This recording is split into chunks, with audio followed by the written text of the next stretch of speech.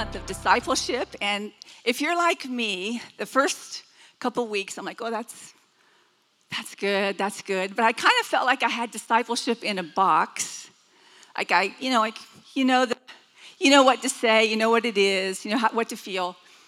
But man, has the Lord been stirring on my heart, been breaking that box open and really wooing me like only God can do toward this thing that God does in us, which is to want to replicate who he is in other people.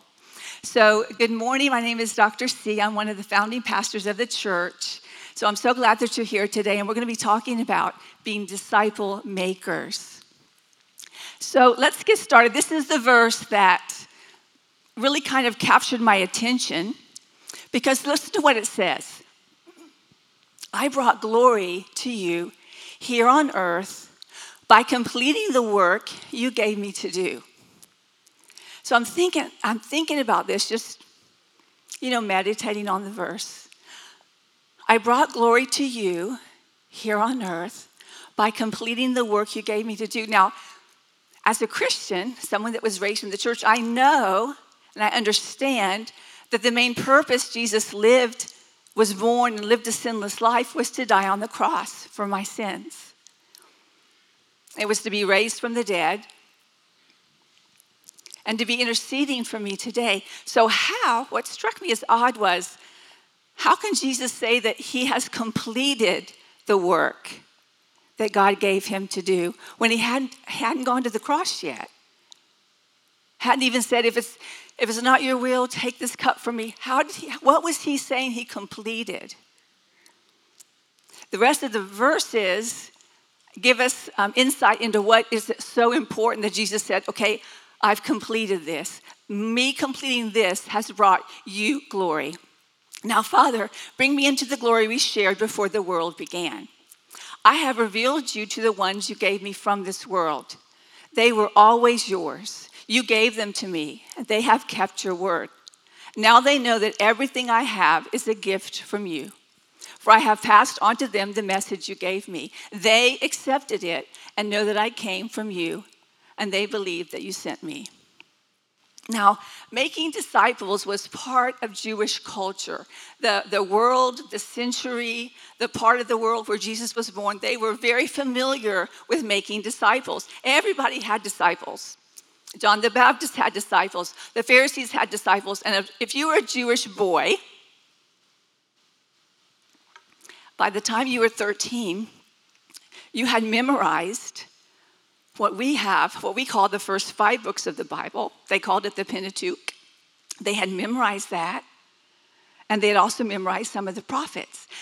Now, if you were the brightest bulb in the jar, and you were the smartest, you would be chosen to go to rabbinical school. That was a very special honor. So you would choose a teacher, a disciple, and you would study under them, and you would follow what they did. You would copy what they did. You would imitate them. You would teach what they taught. You would be like them. And if you weren't the best and the brightest, then you most likely would go back to your parents' occupation, whether it was, in Jesus' case, it was a carpenter or a fisherman or a farmer or a shepherd. So discipling and discipleship was something that was very familiar to this culture. So when Jesus said go to his disciples at the very end, when he's going to heaven, he says, now go into all the world and make disciples, teaching them to obey everything that I have taught you. What did James and John and all the other disciples think what Jesus meant when he said, go and make disciples? I'm going to give you 2 things. We're going to start with 2 things that are not the way to make disciples.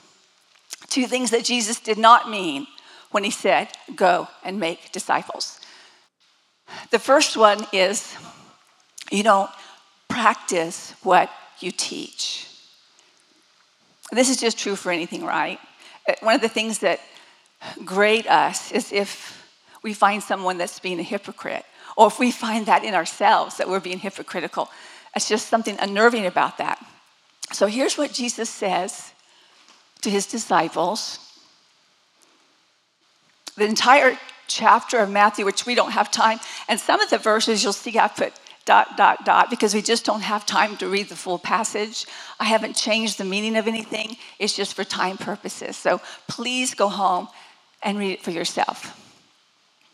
Jesus said to the crowds and to his disciples, the teachers of religious law and the Pharisees are the official interpreters of the laws of Moses. So practice and obey whatever they tell you. Don't follow their example. For they don't practice what they teach. They crush people with unbearable religious demands. So Jesus wasn't saying to us today, don't disciple. Don't go and make disciples. He's saying, don't make disciples this way. The things that you tell people, you have to live that life. You have to be who you say you are. So the second thing, before we get into discipleship, not to be a disciple like Jesus wants is to make your disciples divisive. Now we're flipping over to the words of Paul, and he's noticing in the churches that are planted that people are starting to be divided into groups and starting to be partisan. And so he says in this one particular place, although he says it over and over in different books, you are jealous of one another and quarrel with each other. Doesn't that prove you are controlled by your sinful nature? Now that's an indictment right there. We could just stop and go home right there, but we're going to keep going. Aren't you living like people of the world? When one of you says, I'm a follower of Paul, and another says, I follow Apollos, are you acting just like people of the world? Now we know that Apollos was someone that was a teacher, and he was, by history, he was just a brilliant orator. He could teach, and people just loved to listen to him and loved what he had to say. So some people were like, well, I follow Apollos. After all, who is Apollos? Who is Crystal? Who is Mark? Who is Peter? We are only God's servants through whom you believed the good news. Each of us did the work the Lord gave us. I planted the seed in your hearts. Apollos watered it, but it was God who made it grow. It's not important who does the planting or who does the watering.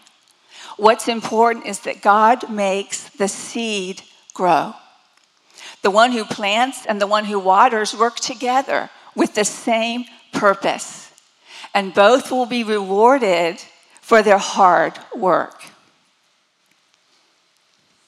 He's saying here, part of what he's saying here too is sometimes that when we're making disciples and we're working with people, they kind of start to sound like us and dress like us and things like that, but your children are going to look like you.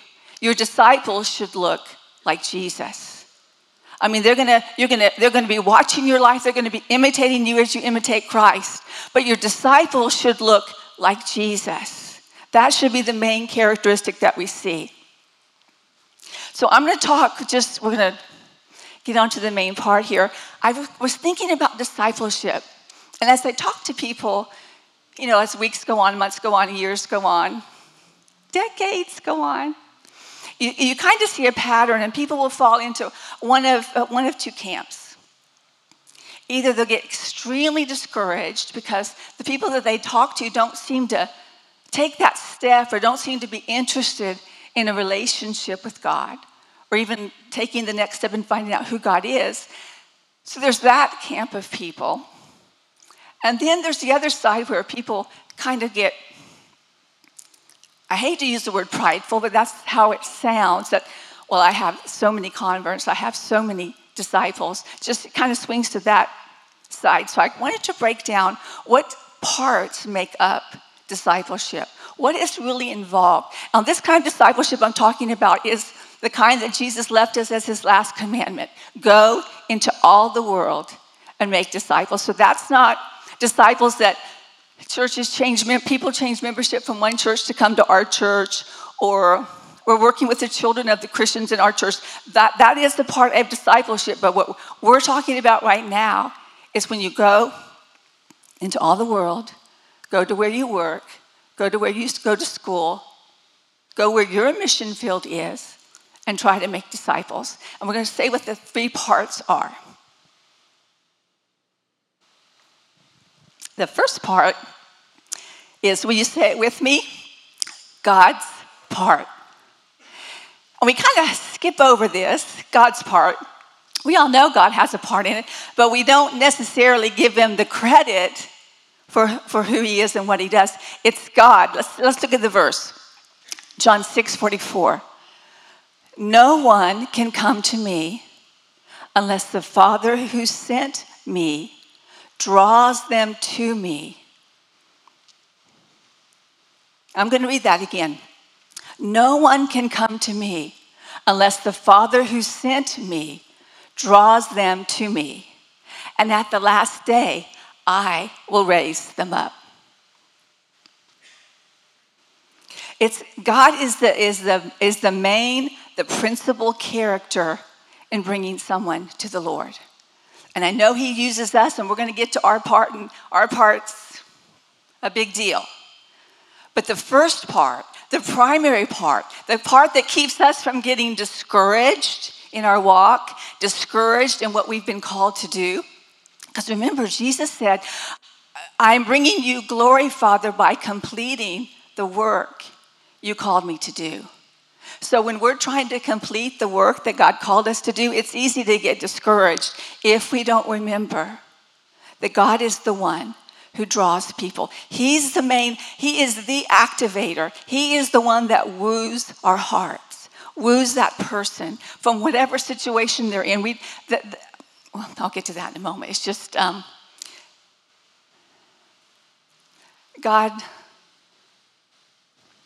is a big deal. Do y'all know that, right? He's a big deal. He's the one that draws people. Okay. He's also the one that brings them across your path. He's the one that puts it in your heart to talk to that person. He's not just the person that's been working on that heart, been working behind the scenes. He's also the person that convicts you, that woos you to care about someone else, that woos you to go out of your comfort zone and to share your story with someone. So we're going to spend a few moments on, of course, our part. So it's God's part, our part, and then their part. So our part is, of course, the one that we need to be concerned with the most, right? Because God's going to take care of his part. Anybody have a question that God's not going to do his part, or God's not able to do his part, or that God is somehow unwilling to do his part? No. This is the part that catches us, that snags us. If I were to ask y'all, though, this morning, how many of us truly desire to bring someone into a relationship with Jesus? I would say most of us would raise our hands. Most of us would say, it's my desire to do that. I really want to do that. But I'm scared. I'm afraid. I'm inadequate. I'm busy. It's the wrong season of life. I mean, the list of why we don't do our part is long. But let's just start. Let's just take this apart for a moment. Now, think before we start on our part, think about that verse that we started with. Jesus said, I bring you glory by completing the work. And then later he tells the disciples, now wait, don't start until God sends the Holy Spirit. So even in that first verse, that foundation verse for this morning, Jesus had a part. His part was that he completed the work of making disciples that God asked him to do. God's part was he was going to send the Holy Spirit to indwell those disciples, and they weren't to try to get started until he had come. But then there was a third part, even in that one passage of Scripture, because the disciples all had to make a choice. I will follow you, and to drop everything and follow Jesus. So even in that very first scripture, we see the three parts working together. So let's begin. Paul is instructing this young church. He is like a father to them, and he's giving them a blueprint for how to make disciples. Because, Paul was a master at going into a new environment, going into a different culture, meeting all kinds of people, and understanding and knowing how to speak with them. What to say that would cause them to ask questions and to lean in and want to learn more about this, in one place he said, this unknown God. So he's instructing his disciples in that young church into how to go about making disciples. Devote yourselves to prayer with an alert mind and a thankful heart. Oh, we could stop right there. Devoting ourselves to prayer. If we just took a small poll, I'm not going to do it to you because I'd have to raise my hand too. Am I devoted to prayer? I'll do a Hail Mary when I'm going into. He's saying, be devoted to prayer. Pray for us too, that God will give us many opportunities to speak about his mysterious plan concerning Christ. That is why I am here in chains. So he's saying because he's talking about Christ, because he's sharing the truth of the gospel, he's been locked up. And so he's writing this letter in prison. Pray that I will proclaim this message as clearly as I should. Now here are the instructions. Live wisely among those who are not believers.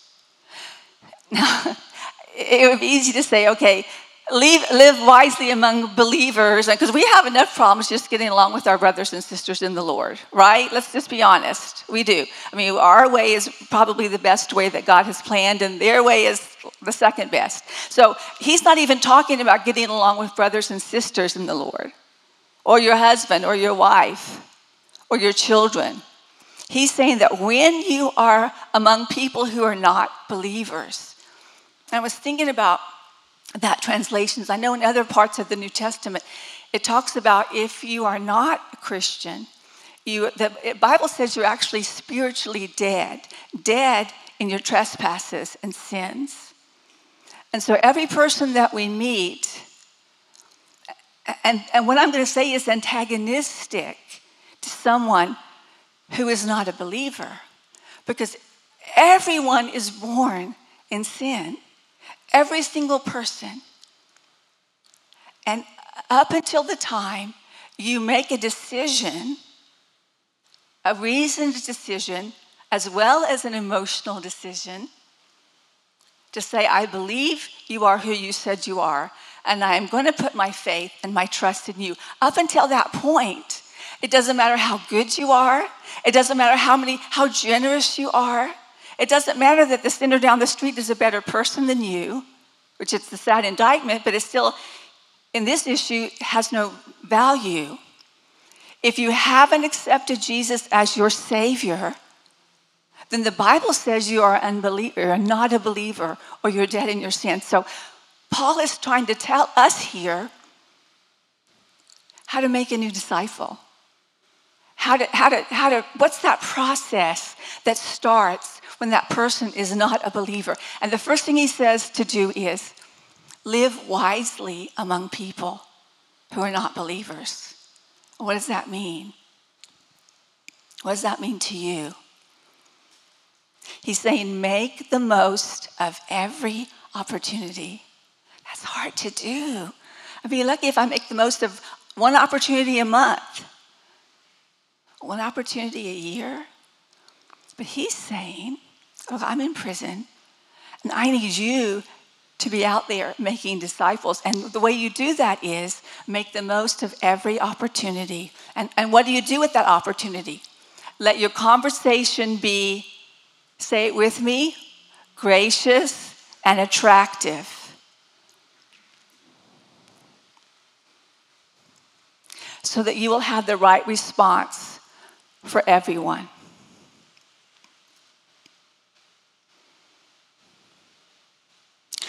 I was thinking about why this order, why this intensity, why. I mean, we are talking about eternal life. But I was thinking that people that are spiritually dead, or as he says here, not believers, they're going to have attitudes, and they're going to have beliefs, and they're going to have behaviors that are antagonistic toward God. You say, well, my neighbor isn't a Christian. They say they're atheists, but man, they're such nice people. And we all know plenty of people that aren't nice people and aren't believers. But Paul is saying we have to live wisely because sin has touched every family on the planet. Sin has every person and every family has been riddled by sin. And so Paul is saying, look, these people are unbelievers. They don't know God.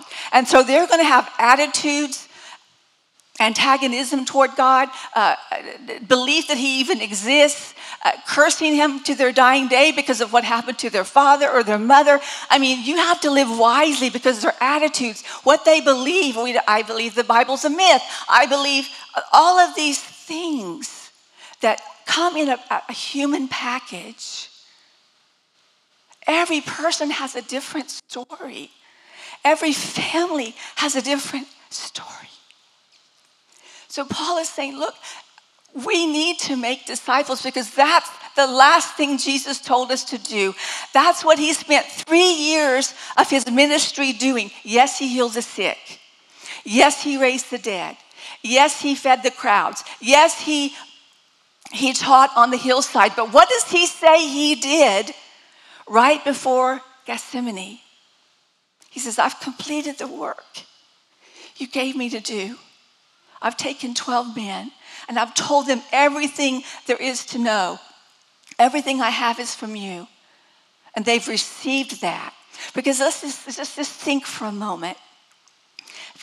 If Jesus had gone on, died on the cross, was resurrected by God's power, the Holy Spirit descends, there would be no witnesses. There would be, here's a story, there's a story, everywhere's a story. That he needed disciples. He needed people that could tell the story of who Jesus was and what he did. And to write down legitimate accounts of the gospel. To be credible witnesses. So he said, I've done that. I've made disciples. And these are disciples that submit one to another. These are disciples that put themselves last. These are not disciples like you're used to seeing disciples, giving themselves the best, giving themselves the best seat, the best food, the best of everything. These are my disciples. They will wash your feet. They will care for you. But they will have power from the Holy Spirit to be a witness for me. So when Paul says, live wisely among those who are not believers, because those are who we're sent to reach. I can't reach the people that God has in your life. You can't reach the person that's sitting behind you, their sphere of influence. But as complicated as families are, as burdened as people are, it seems really complicated. And so a lot of times we don't want to go out and we don't want to start talking because they're going to ask a question I don't know the answer to. I don't know why God allowed this stuff in the Old Testament. I don't know what this term means. I don't know. So I'm not going to say anything.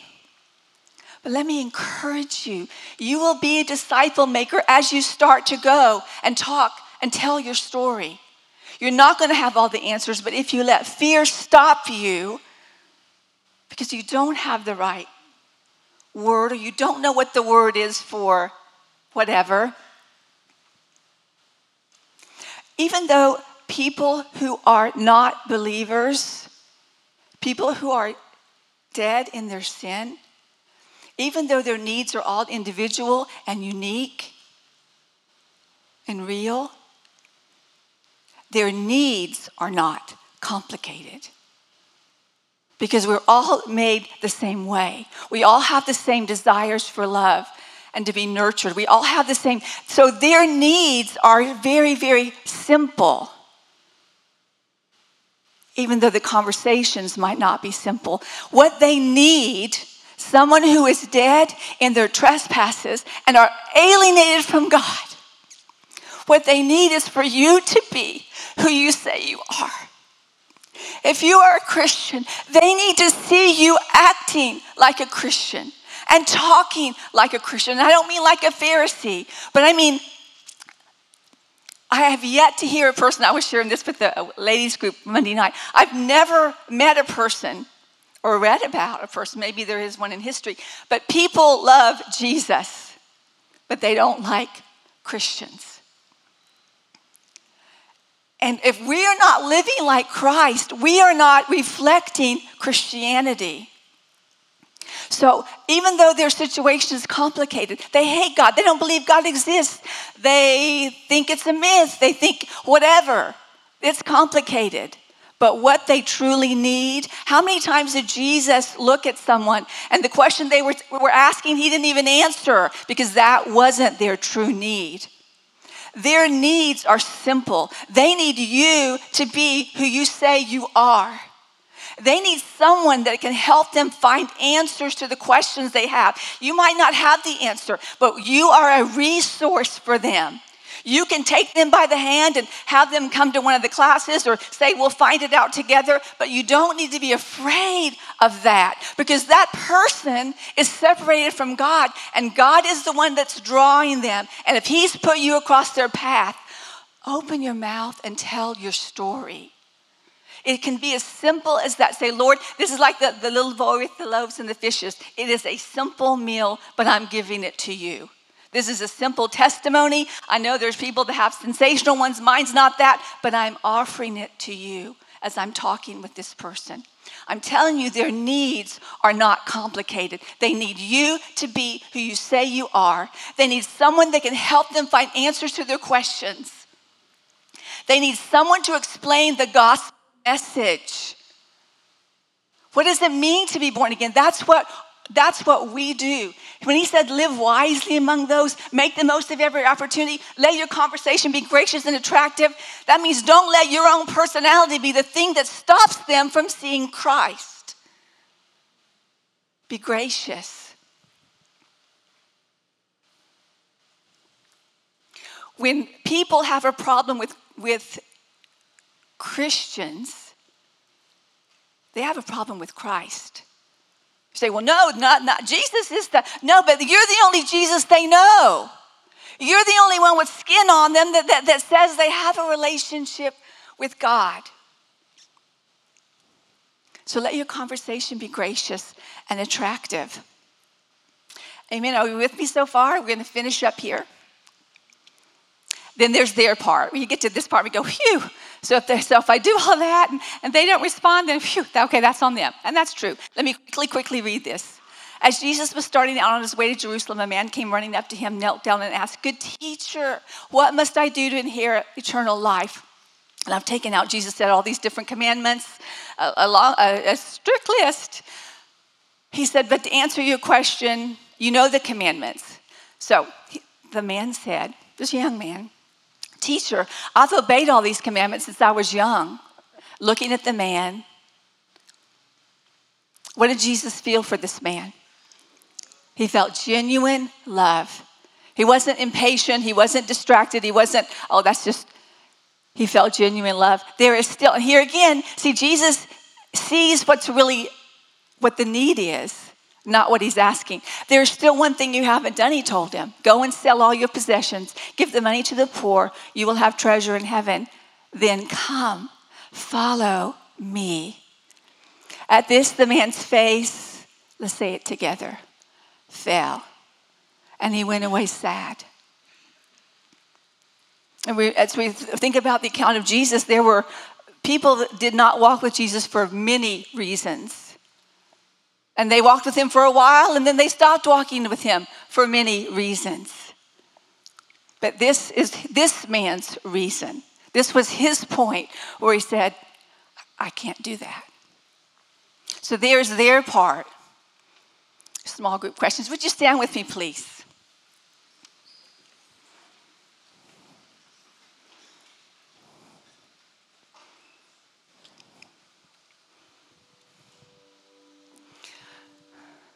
God's part, our part, and their part. We're responsible for one sliver of that. That's for how we walk, how we live, how we talk, and how we share. We don't have to be scholars or theologians or miracle workers. We have to be faithful people that share what God is doing in our life and help them find the answers that they have. Amen. This has been a great month. It's been a challenging month for me on discipleship because I just kind of put it in a little box and left it there. It was a nice little tidy box, but I was missing, forgotten. It's strange to think that a pastor would think that people are going to hell, whatever God decides that separation for him looks like. But that's why Jesus said, go into every place and tell them about me. Amen? Okay, let's pray.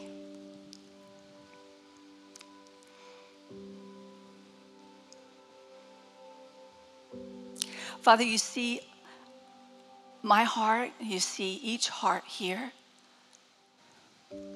And once again, you know my real need. And you know the real need of people here. But Father, our desire is to bring you glory by completing the work that you gave me to do, that you gave them to do. So Father, help us to recognize opportunities. Help us not to let fear or embarrassment or pride hold us back from opening our mouth and sharing what you've done in our life. Father, the need is real, and we recognize that. Father, we say, here we are. Send us. We love you, and we thank you. And we give you the glory, Father. In Jesus' name, amen.